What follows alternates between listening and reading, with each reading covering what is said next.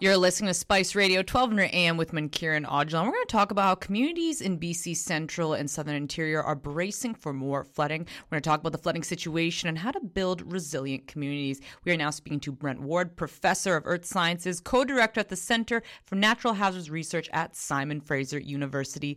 Brent, thank you so much for joining us this morning. Well, thanks for having me. So please tell us, what are the areas of concerns and what is the situation looking like here?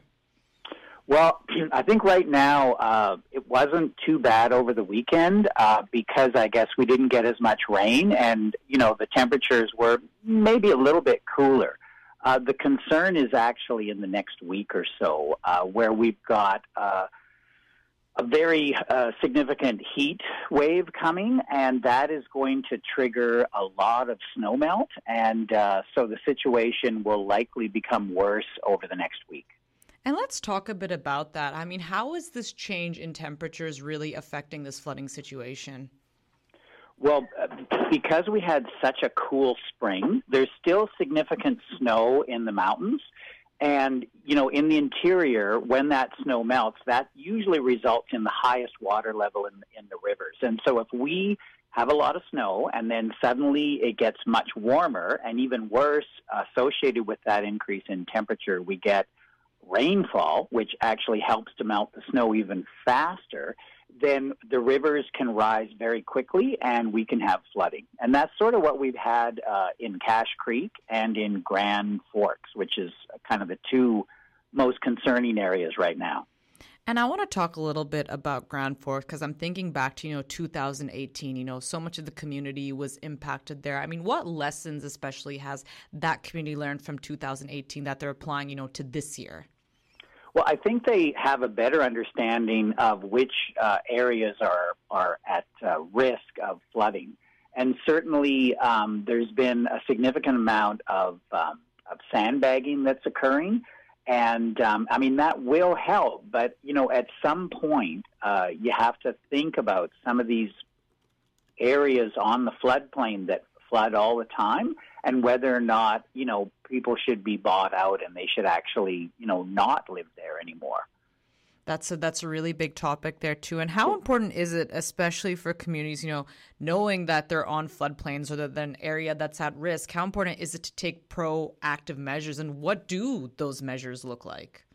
Well, the measures are to keep the dikes up to date. A lot of times, so a dike is a kind of a wall or a berm beside the river that's supposed to keep the water in the river channel and not have it go onto the floodplain. A lot of times these are kind of neglected features. They're just, and quite often there's a nice path on it. So people are familiar with these things, even if they don't know what they are. But the problem is they need to be upgraded and made higher, because what we're seeing with climate change is that what used to be a 1 in 100-year flood is now like a 1 in 50-year flood. And so,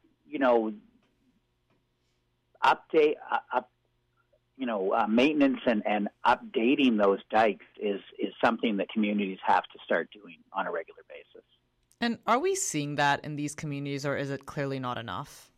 Well, the problem is it's the money. A lot of these smaller communities don't have the funding, and so there has been a lot of discussion with the provincial government about making, monies more available for some of these communities that just don't have, say, the tax base to, raise enough money to do these kind of dike improvements. So it's a very complicated, question, because there's multiple levels of government involved. And, unfortunately, a lot of people who bought a house not knowing maybe that they were at risk are the ones that are going to be suffering. And I think that's the part that makes this so complicated is, like you said, you have multiple levels of government that have to be involved in this issue. And how important is it, when it comes to the federal, the provincial, and even the municipal government, that everybody's kind of on the same page on addressing these issues? Yeah, it's really important. And, there's been articles written about, the procedure and how difficult it is to kind of access money. And really, it needs to be an integrated approach, because you have two communities along the same river, and, if they would actually... Oh, sorry, Brent, you kind of broke up there. I might just get you to repeat what you said there. Okay, I'll try and remember what I said. Yeah, it's really important because, there's been a lot of discussions about how communities can access the money and, maybe a more integrated approach. Because you could have two communities on the same river that are trying to upgrade their dikes. Maybe one gets the money, one doesn't. But it might be better if they could, have a plan together to make a protection structure that is more efficient. And I know this is like a very big question, but we always hear resilient communities, building a resilient community. What does that look like? Yeah, that's a great question.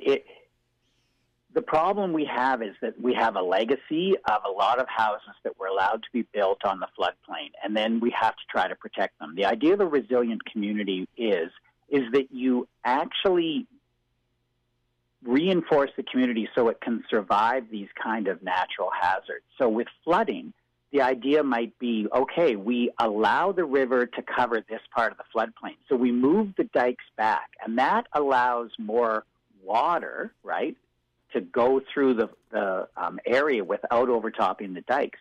Houses, would be planned to be built up on top of pads, so they're up above what is the 1 in 200 year flood. Access to these areas, would try to be planned so that people could get back and forth to their houses during flood situations. And so, very well how serious it was with the Sumas Prairie flooding, and people couldn't get to their houses, they couldn't get to their livestock, and so it was a huge disaster. It really was, and I think it once again brings up that conversation about the importance of having really clear communication, good alert systems. Have we improved in that area?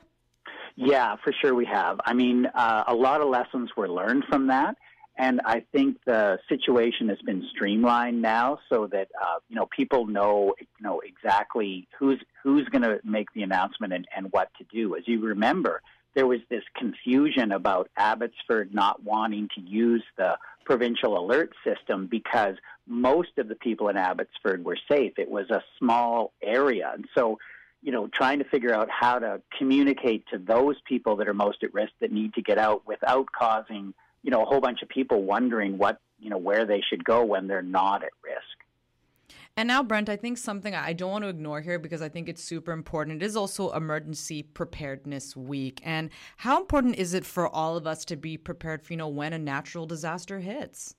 Yeah, well, I think it's really important. I mean, you look at what's happening in Alberta where, a lot of people have had to evacuate. I think it's 20,000 people are now out of their houses because of wildfires. So in terms of being prepared, there's lots of different levels. But, when you think that, you're coming into fire season or flood season, then you need to be, and you think you're at risk, then you need to be ready to move at a rapid, with short notice.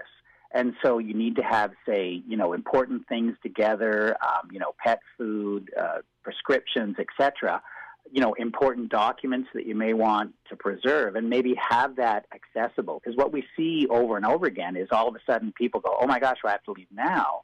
And they don't have all the things they need when they leave. True. It's super important. It's an important reminder for all of us to do that. Brent, I want to thank you so much for your time. We really appreciate it. And is there anything else you'd like to add before I let you go? Yeah, and don't forget about earthquakes. Yes. We have potential for significant earthquakes here. I mean, flooding and fires is the most, recurring one. But when we have an earthquake, that'll be a big deal as well. Well said there, Brent. Thank you so much for your time. You take care. Thank you.